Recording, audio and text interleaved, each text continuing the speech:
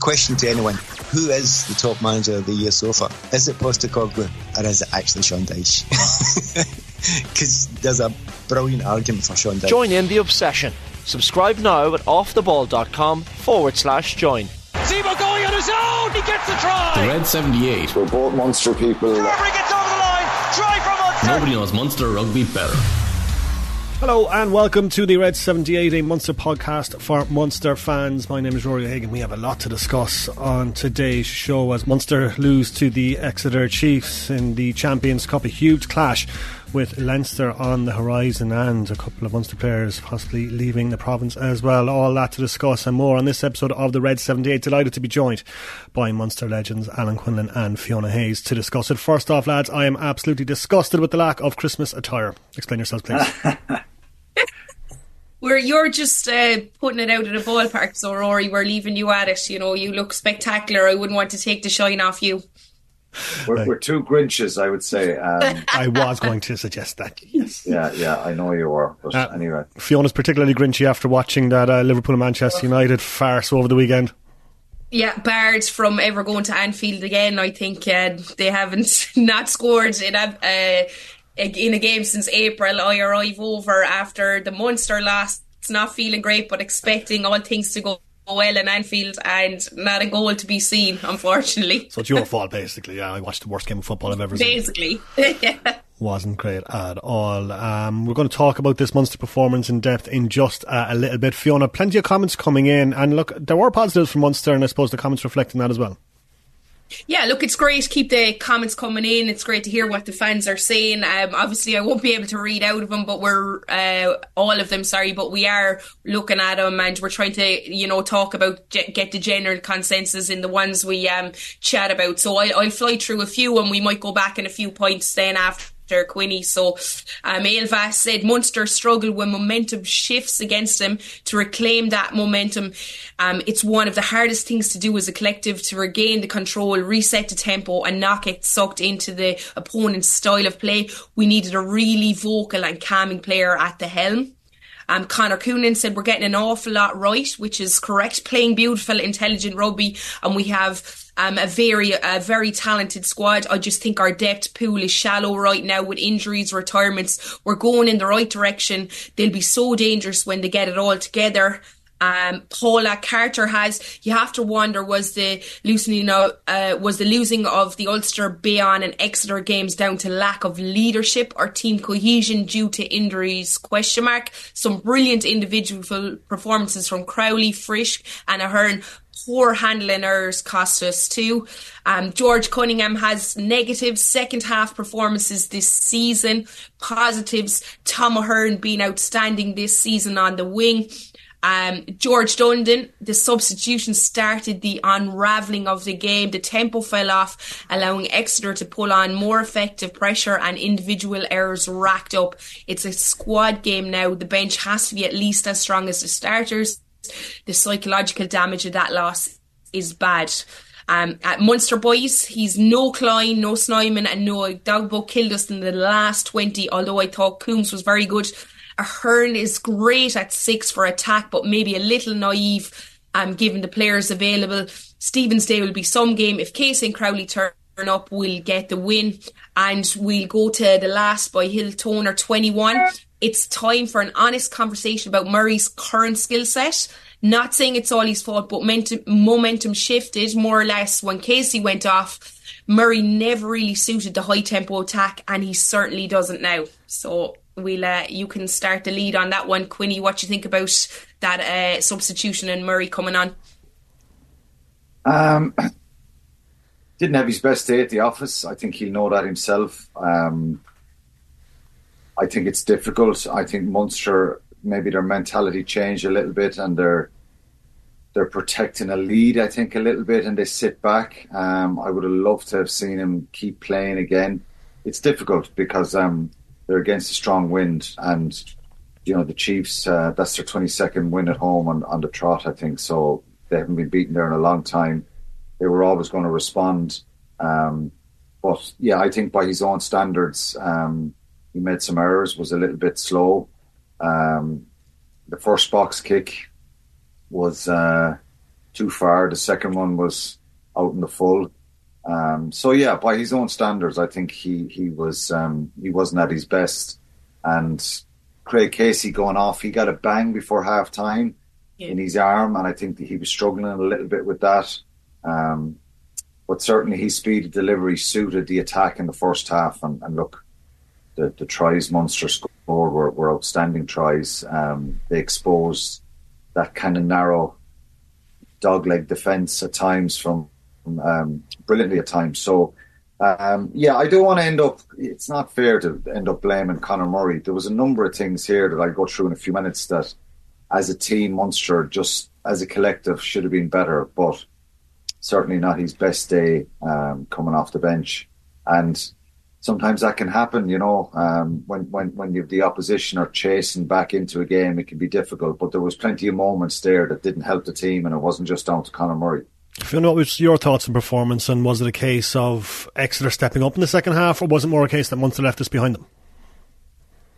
Yeah, look, I felt like definitely Exeter came out in the second half. Well, I will say Munster did come out hard in the first 10 minutes. I think it was around the 56, 57 minute mark. I could feel a little momentum shift. And when you're away from home and the crowd gets behind the home team, if they get a couple of quick success in scores or get penalties, it really lifts the crowd. And you could see that swinging a little bit.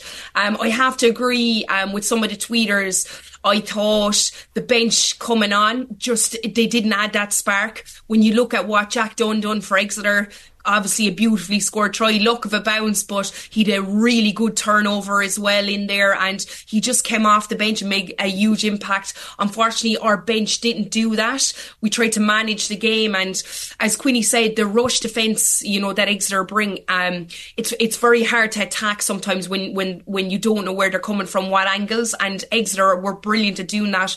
But I think we didn't change up. We went to defending. We stopped attacking. So you talk about the two beautiful tries. Frisch breaking that line. That rush defence came up. He got his hands free. Lovely offload. Barron eventually goes through, and we score in the next couple of phases. The little chip over to Thomas Hearn. They hold defensive honest. I felt like in the second half, we were just managing the game, trying to long back kicks, giving it back to them, and that didn't really suit what the game was about. I would have liked to see a little bit more attack, but I will say for the first 55, 56 minutes, even defensively, just before half time, I thought Munster were outstanding, and you could see the character, the fight of the players, and unfortunately that momentum, they just didn't stand up, and no leaders kind of put their hand up and knew what to do. Quinny, what went wrong for you? Paul, just on that, one of the tweeters, Paula Carter, said you have to wonder about losing to Ulster Bay on Exeter games. The lack of leadership. I think it's not just a lack of leadership. I think it's a lack of nous from the players, knowing in those pressure moments that they've got to simplify things and be really efficient with their clean-outs, with their carries, with their ball presentation, with their discipline. Just a number of things. And Tyke Byrne was seen to be the kind of one that was coming up with big plays, big turnovers. Gavin Coombs had a couple as well. Jeremy Lockman had a big turnover. No lack of effort from the team, but I think leadership a little bit is a problem, and that comes with experience, obviously. But just body language and leadership, I think, and small decisions. I thought the players put in a brilliant effort. After Shane Daly scores that try, you think, "Whoa, this is a brilliant response from what happened the week before," and they put themselves in a position here to win a brilliant away game. But it was frustrating. Credit to Exeter. You can't obviously this is a Munster podcast, but Exeter they're a really gritty team. They've had a lot of changes in the last number of years. They won this competition 3 years ago. They've only 3 players in their squad, amazingly, from that Champions Cup win that they won during COVID. So they've had a lot of change, and Rob Baxter has had to rebuild the team, if you like. So I think it was hard to shake them off, and they responded brilliantly. But if you go through that crucial period there, and I think there was a friend of mine actually in the States, John Hartnett, sent a tweet there, Quinny, a massive momentum shift on the 64th minute after doing all the hard work. Murray made a few basic errors along with bad bounce. My question is, how was the offside officiated with this blitz defence? Plus, were the two trailing defenders not offside, blocking the intercept at the end? Well, Munster managed that blitz defence pretty well, as Fiona was saying. I think if you were kind of reviewing the match and when they look back at what way they planned going into it to deal with that blitz defence, I think they managed it really well as regards finding those edges. The kick for Thomas Ahern, Shane Daly's try, the hands that they got were able to put the ball through the hands there and get Frisch and Sean O'Brien up the wing. Anton Frisch passes the ball way too early because I think he should back himself, keep going, and Sean O'Brien gets into more space. But they managed it pretty well. Now, I think they were definitely pushing the offside line. There was a few times there that I thought they were very, very close to being, if not over that kind of hindmost foot. But that's the risk you take, and that's the way they defend, and that's their policy. So Munster managed it well. All was good up to that Shane Daly try, I think. No, not all good. I think Munster lost. I made some notes on the game, and you know, Munster lost the line out after 19 minutes, 12 yards out. That stuff infuriates me. It's an overthrow. It's a bad lift. It's lack of timing. And if this team want to try and get to that next level and be really consistent, you've got to nail those situations. Defensively, it was no one up with the Munster receiver there in that line. It was an overthrow and a poor lift as well. But we're seeing too many of those. There's 3 or 4 lineouts in the game again. And even some of the ones that Munster win, they're sloppy. You know, they're sloppy in their delivery, and it's just putting a lot of pressure on the team. So, yeah, it was frustrating. I think I just, some people are saying that, you know, that period of time, that crazy 3 or 4 minutes that I call it, but I call it a crazy 10 minutes because this is where Munster lost the game. You know, Jack O'Donoghue gives away a penalty in midfield. His hands are on the ground. I think it's a harsh penalty. It's in midfield, right on the halfway line. I think it's a harsh penalty. But his hands are planted on the ground and he's kind of keeping his body weight up with his hands. He doesn't play the scrum half or doesn't play the ball. Initially, he's trying to go in for that counter-up. He gets penalised. It just gives them a chance to put it down into Munster's 22 and start that period, as I said. Gavin, can I just jump in for 1 second on that? Just on that, I noticed a slight shift. You could see Exeter at half time going over to Reynal, questioning that Tadhg penalty at the end, and they were really in his ear. And I just thought, as the second half wore on, around that breakdown area, he was definitely looking at things a lot harder on Munster, because obviously they questioned that, and maybe he had a look at it and saw there might have been something there. Well, he gave a penalty against John Hodnett in the first half that they kicked, and I thought it was a brilliant steal from John Hodnett. So I think he was, you weren't really sure what he was going to do. But I think that one, if the game is closer, is he given that penalty? I think he swayed a little bit towards Exeter with some of those decisions. Jack O'Donoghue does not play the scrum half or the ball. The scrum half is still able to get the ball away. He tries to counter up. But look, maybe he just needs to be wiser there in that situation. I've always played in teams that go, they're going to have a 10-minute period here when they're chasing back into the game. Just be really sharp. Do the simple things well. Be more accurate with your clean-outs. Don't flop off your feet. Don't give the referee any picture that puts something in his head that he can penalise. It's easier said than done, and it's easy watching it. But look, that's what good teams consistently do, and I think Munster just need to get a bit better. 55 minutes, 49, Gavin Coombs, another penalty. So just over a minute and a half, we're giving away another penalty, not rolling away. Then we get into the corner. They go to the corner with that. Conor Murray is on. Munster defended brilliantly, and they hold them up over the line. They get a 5-metre scrum. They bang Nankyville up off the side of the scrum, play another phase for a box kick. It's too long then. It's way too deep. Their full-back has it nearly running onto the ball. So then you're defending again. But unbelievably, and this is, we talk about the work rate and the honesty, Jeremy Lockman gets a brilliant turnover. an exposed ruck in midfield, over on the far side of the field from the camera side on the 22. Great turnover. Munster get that. Ollie Jaeger carries it on a little bit. There's a clash of heads when he's carrying. One of their players are down. Munster have a scrum. The box kick off that then goes straight out. So then we're back onto the 22-yard line and Exeter's line out. Thomas Ahern gives away a penalty, jumping across the line out. And straight off that penalty, they go to the corner again. And then they start rumbling in field with a couple of carries, and Vincent scores under the post. That to me was a lot of sloppy stuff there from Munster, backing up mistakes with more mistakes, with this lack of discipline there. You could argue that the 3 penalties are hard. Gavin Coombs not rolling away. It's difficult for him to get out really quickly, but they're just soft penalties. Maybe we're sitting back a little bit and our he is not winning those impacts. Straight from the kickoff. So Exeter are back 24-20. Straight from the kickoff. I think the kickoff was way too long. They're really deep. I think you've got to you can play that one a little bit shorter with a bit more hang time from Jack Crowley. They box kick out after winning that kickoff with plenty of time. And that box kick then is knocked on. It's dislodged out of Conor Murray's hands. He doesn't catch it. They gather the ball, and that's when they go for the long kick.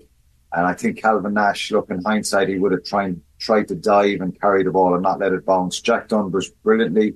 You get rewarded sometimes for your kick chase.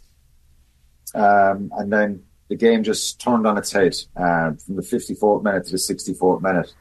Munster were in 11 points up, containing a little bit, but making some poor decisions, and then they're 3 points down. And the momentum has shifted. Their crowd are off their feet. And Munster gets sloppy then again. They get sloppy. They get a chance near the end. They get a penalty. They kick down into 22. They do a peel around the back of the line out. Conor Murray ends up getting the ball because the delivery is sloppy again. And he gets the ball stripped and dislodged. It's scrum Exeter chant.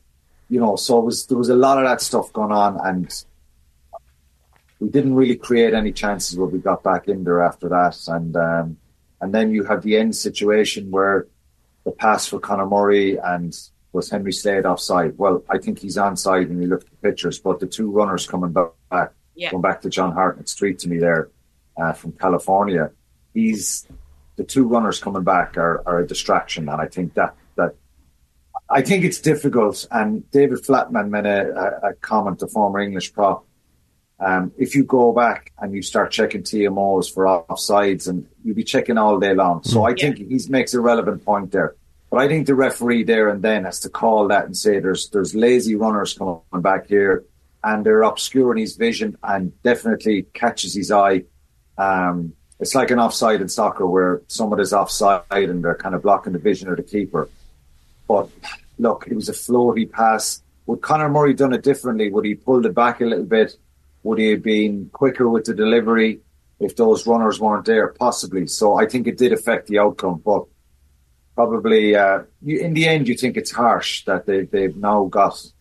They had 2 points at that stage, a chance maybe to get up the field and either go for a penalty drop goal or else try and win it. But then it's taken away from them, and Exeter get a bonus point win. So in the end, I think really frustrating when you're in a situation where 62 minutes gone and you're 11 points up.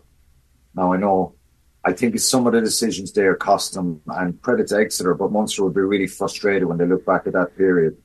It wasn't all perfect, but I thought the Munster's attack throughout the game was just outstanding. And that's the harsh part for them when they look back. They look at some of those moments in the game that will be really, really cost them. Yeah, frustrating. And with that as well, just with that Murray thing as well, you're looking at it and you want to play quick ball. You're urging him, come on, Murray, you want to play quick speed. But if he catches that and hits one of them, it's a penalty to us as well, So the TMO isn't going to come in on that. But there's 2 runners late coming in his view line, and another player would have hit the ball off them. Those players, actually, when he kind of looks up, he just hesitates a bit. They cause him to hesitate. And I think, in normal in a normal situation, if Henry Slade doesn't intercept him, it goes to a Munster player and it's play on there. But when it leads to an intercept try, I think it should have been chalked off. And those players, but Matthew Reynal needed to look at that quickly. And going back to David Flatman's point, this is in the build-up to a try. So it's not as if we're checking off sides out the field. It's a build-up to a try, a very crucial try that Munster could. That point could be really costly in the end for them when they come to trying to get into round 16. So, it should have been checked.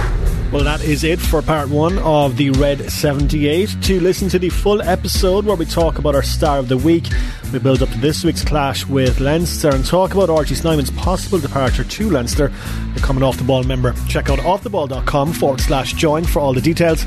You can become a member on the Off The Ball app, Apple, Spotify or YouTube for $9.99 a month. The Red 78. Nobody knows Munster rugby better. I'd like to think I know a lot.